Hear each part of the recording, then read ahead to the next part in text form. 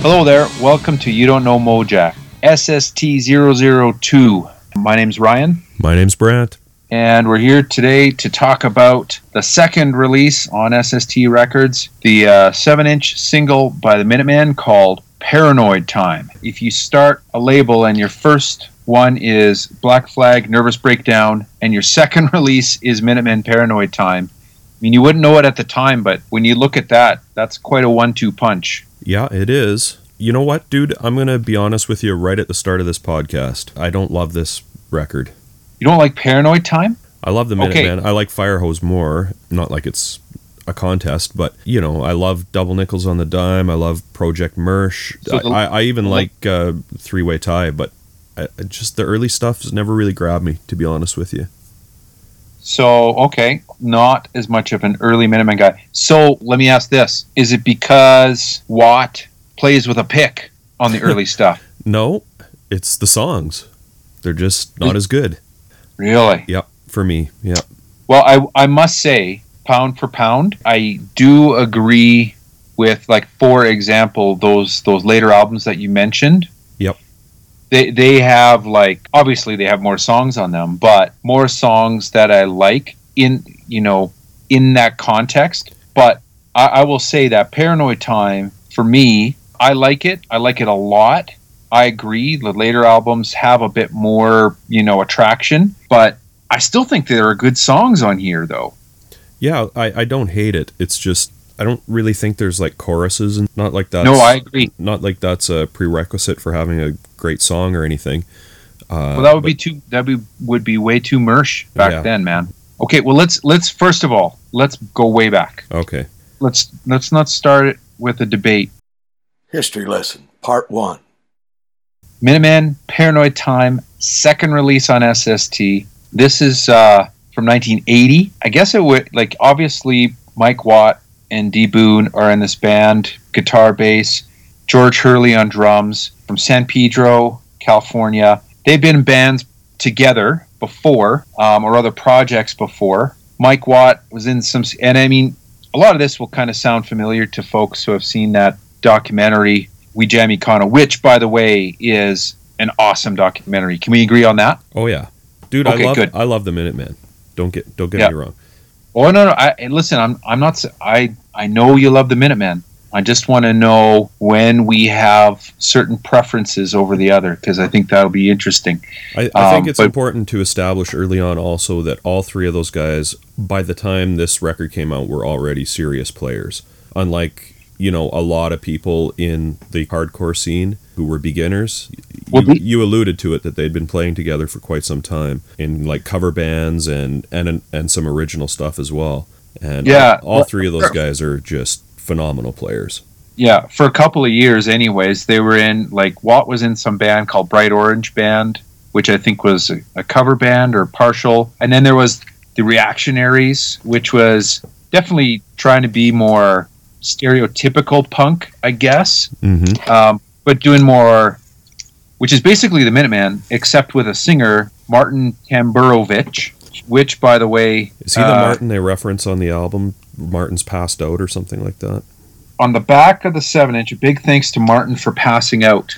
So that might be it. But he does, like, obviously he was in the Reactionaries. He gets a co-writing credit for the first song on Paranoid Time, Validation. But the Paranoid Time sessions, this is the one, at least, I mean, it's the second release. We were talking about, when does Spot come in, who was kind of the house sound guy for SST for a lot of the recordings. This is the first one, and it's the second release. It says engineered by Spot, produced by Greg Ginn, and that's interesting too, because Minutemen, Reactionaries, sounds like D. Boone kind of broke up Reactionaries because he just wanted to go to a trio, and then he started up the Minutemen, and they had a different guy on drums, Frank Tonchi. I don't know whether, I think the first gig, Greg Ginn saw them play, and Georgie was playing then, though. At the first gig? Yeah. I didn't think he came in until to do the Paranoid Time single. It's because of the way I remember kind of the story is they play the gig, Greg Ginn's there, sees it, and says, "Let me put out a record for you." And the band starts, like, Reactionaries break up in '79 or whatever. They start the Minutemen right after with a different drummer. They play this gig, and then they've got like a record deal. Put it that way. This is still early days of LA punk too. This is 1980. But the gig was like X or something like that, or the Alley Cats or one of those bands. Like it wasn't a hardcore bill, is my point. Okay. It was first generation LA punk. Like, you know what I'm saying? Oh yeah, and the Minutemen stood out for sure. Like they were way different. I don't want to sidetrack you here, but do you suppose Greg was looking for another band? Do you think he put out a Nervous Breakdown and was like, I'm going to expand this? Do you think that was the plan, or do you think it just kind of happened? Yeah, I don't know, but it is actually in that documentary. Jello Biafra's in that, and he's talking about, and then you take the money from the first single and you put it into another release by a different band, someone other than Black Flag, and someone who sounds incredibly different than Black Flag. And Ian MacKaye in the documentary too is saying, like you're going for this is the beauty of following the label SST. You're kind of like, I like the Black Flag single. I have no idea what the Minutemen sound like. There's no pictures on there, but they're on SST. I'm going to buy it, and then whammo, way different than Black Flag. I don't know what was going through Greg Ginn's mind, but it's pretty cool that he did that. This single, it has 7 songs on it. That recording session, they actually did 9 songs. I don't know what the 9th one is, but there is one song though from this session called 9:30 May the 2nd. Do you know that song? No. Is that when they recorded the Paranoid Time? Yeah. When they did Paranoid Time, the Paranoid Time has 7 songs. They recorded 9 songs though. Yep. One of the songs is called 9:30 May the 2nd, and it appears on a New Alliance Recordings compilation 001 called Cracks in the Sidewalk. Oh, I have that. Yep. Yeah. SST re-released this obviously later on. This is the first, this actually beat Paranoid Time. Cracks in the Sidewalk, first track, 9:30 May the 2nd, came out a little bit before Paranoid Time, but from the same session. So technically that's the first the world heard of the Minutemen. Technically. I only know it. And New Alliance was Mike Watt's label. Just Mike Watt? I don't know if it was Mike Watt or Watt and Boone. I'm sure both of them had their hands in it. Yeah. But even this release, we were talking about, we'll get to the artwork on this single in a minute, but last week when we were talking about the Black Flag single, this Cracks in the Sidewalk has got 5 cells by Raymond Pettibone again that are just bizarre, like a 2-headed baby. It's crazy. I love the artwork for Paranoid Time. The artwork's great. Oh yeah, that's a great cover. The only reason I know about that stuff, they recorded 9 songs, and that Cracks in the Sidewalk came out a little bit before Paranoid Time. There's a great book out there called A Wailing of a Town, Oral History of Early San Pedro Punk, which is where Minutemen are from. It's by this guy, Craig Ibarra. I can't remember where I ordered it from. It might have been from that Water Under the Bridge Records, which kind of puts out San Pedro punk stuff. But this book has got ultra details. Was there other San Pedro punk around the same time as the Minutemen? Eventually. Famous ones? Because I don't know any. I don't know any other San Pedro bands. Definitely not as famous. Definitely not. I'm just trying to think. I read this book 2 years ago, and I just flipped to the Paranoid Time chapter today. I can't really remember. But there are other bands mentioned in here, like the Capones, Strand Cinema, Peer Group, Mood of Defiance, a lot of bands that I've never actually heard. That Water Under the Bridge Records, I'm looking into buying a couple of their comps of the old San Pedro punk just to check that out. There's another book called The History of San Pedro Punk, put out by Angels Gate Cultural Center. It's mostly flyers and pictures and stuff. It's pretty cool. Lots of skateboarding in it, lots of gig pictures, lots of do-it-yourself posters. It's kind of a neat thing. And there's obviously some mention of there's a whole chapter on the Minutemen in Michael Azarad's book, Our Band Could Be Your Life, which is named after a Minutemen song. Yep. So recorded 9 songs. I don't know what the 9th song is. If someone out there listening knows what the 9th song is, they'll post it on one of our social media websites. That'd be cool. Now, Paranoid Time, though, these tunes, they appear on no less than 5 SST recordings. That's where I first heard the Minutemen, was on the Blasting Concept. Paranoid Chants on there. Yeah. So 6, actually. I stand corrected. So these songs, it's obviously on the Paranoid Time single, Blasting Concept. It's also on the Post-Mersh Volume 3 compilation. Yep. That's SST 165. It's also, some of those songs are also on the Introducing the Minutemen compilation. That's SST 363. The whole of Paranoid Time is also on the 7 Inches of the World compilation, or 7-Inch Wonders of the World. That's SST 70. That's where I heard Worm for the first time, Chuck Dukowski's band. And then it's also on some of the songs, at least. Actually, that song on Cracks in the Sidewalk, 9:30 May the 2nd, it's also on this compilation tape only, My First Bells, the Minutemen. What about that Bean Spill?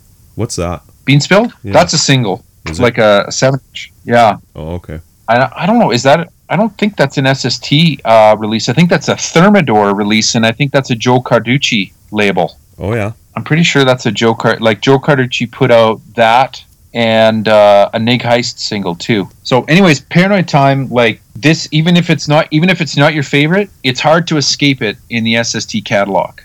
Totally. Second release, and it's everywhere. And I don't want to like take away the importance of the band. Oh no. And the fact that was their first release essentially is an important thing. So my personal tastes aside, I can recognize the fact that it's a very essential release by a very important band. Absolutely. I'm just pulling out the Bean Spill EP here. Yeah, it's Thermidor. I thought maybe that was a Leftovers comp or something. It's got, well, I'm just trying to see if any of the songs here were recorded in 1980. No, they're from... They were super prolific as a band. Oh, yeah. Their album after Three Way Tie was supposed to be a triple album, I think. Can you imagine that? If only. Yeah, it's interesting, though. One of the songs on this Bean Spill EP, I mean, I guess we're going a little bit off of SST, but it's totally related because this is from... If I look at one of the songs, there's a song in here called Afternoons. Mm-hmm. It's from recorded 1981 by Spot, and again a co-writing with Martin Tamburovich, the guy lead singer from Reactionaries. They're probably old Reactionary songs, is what they are. Probably. Yeah, maybe at least that one. Back to the sound of the recording, definitely sounds like the Minutemen. Their concept was fully formed. Like lyrically, it's already super, socialist, anti-fascist, and all of that great stuff. That's all in there. The humor is in there. History Lesson, Part 2. What are the song titles? Validation is the first song. That's a Watt singing song. That's the one that's co-writing with Tamburovich. Then there's The Maze. That one's credited to D. Boon, but I think Watt sings that one too. And then there's Definitions, which is credited to Watt, but D. Boon definitely sings that one. And I love that song. Six Slugs, 6 Points of View. Love that. Then one of the best instro songs of all time, Sickles and Hammers. That's a Boone Watt co-writing. Then you flip it over. So 4 songs on side 1. Boom. Side 2. And 4 minutes probably. The whole thing's 7 minutes long. Yeah, 38 seconds, 39 seconds, minute 13, 47 seconds. But that's not why they were called the Minutemen, right? Yep.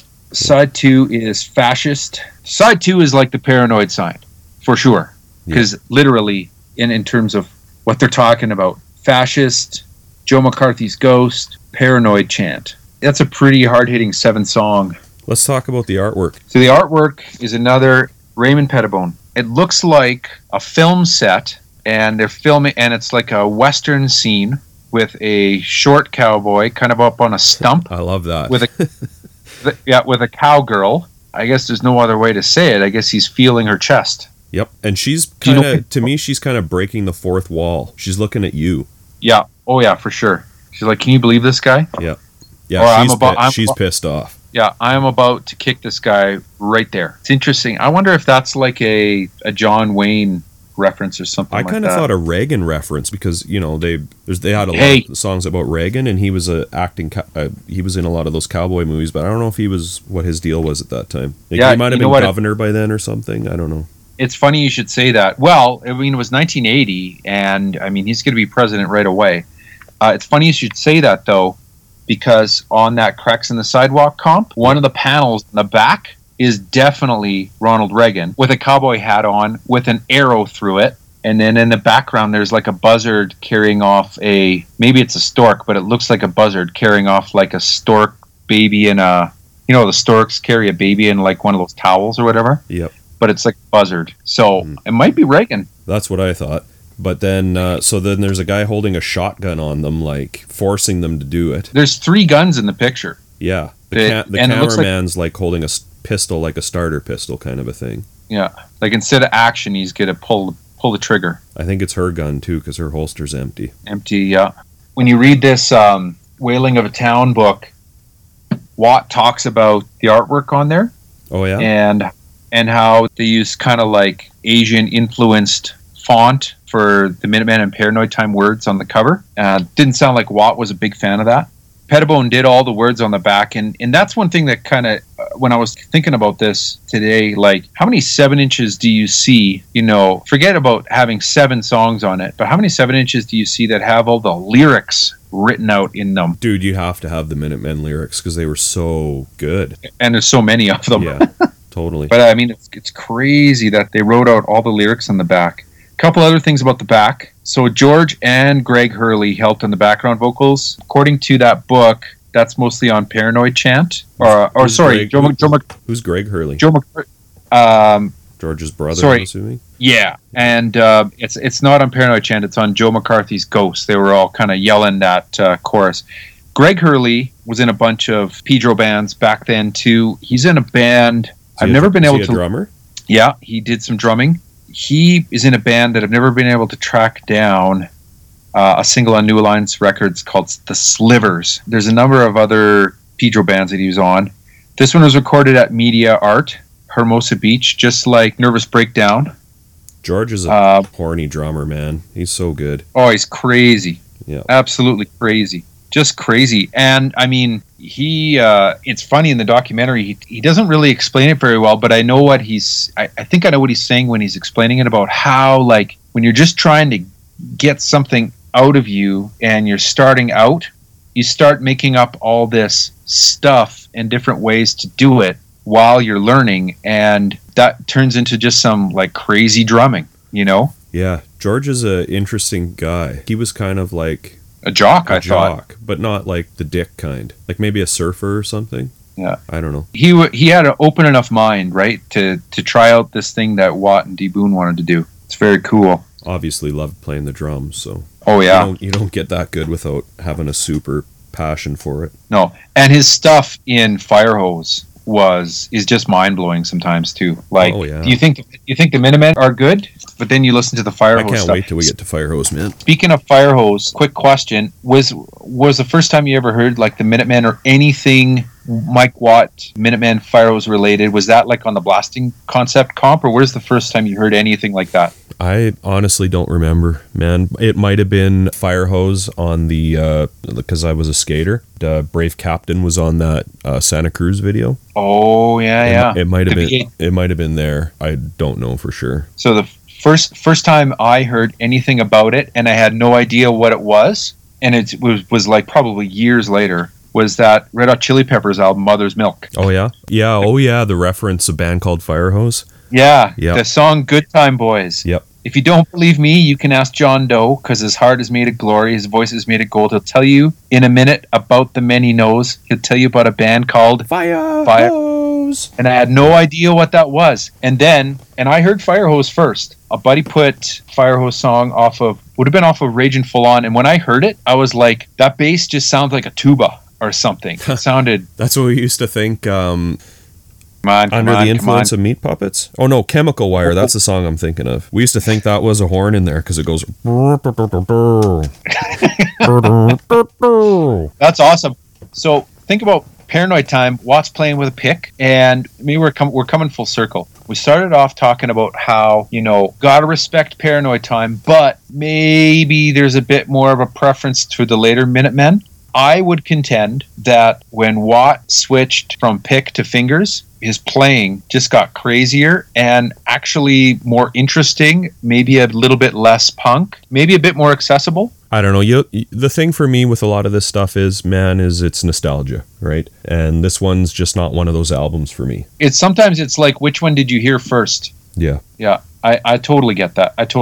And you know what? I must admit, I go to Double Nickels way more than I would put on Paranoid Time. For sure. Yeah. But Paranoid Time, SST number 2, killer. It's ballot result time.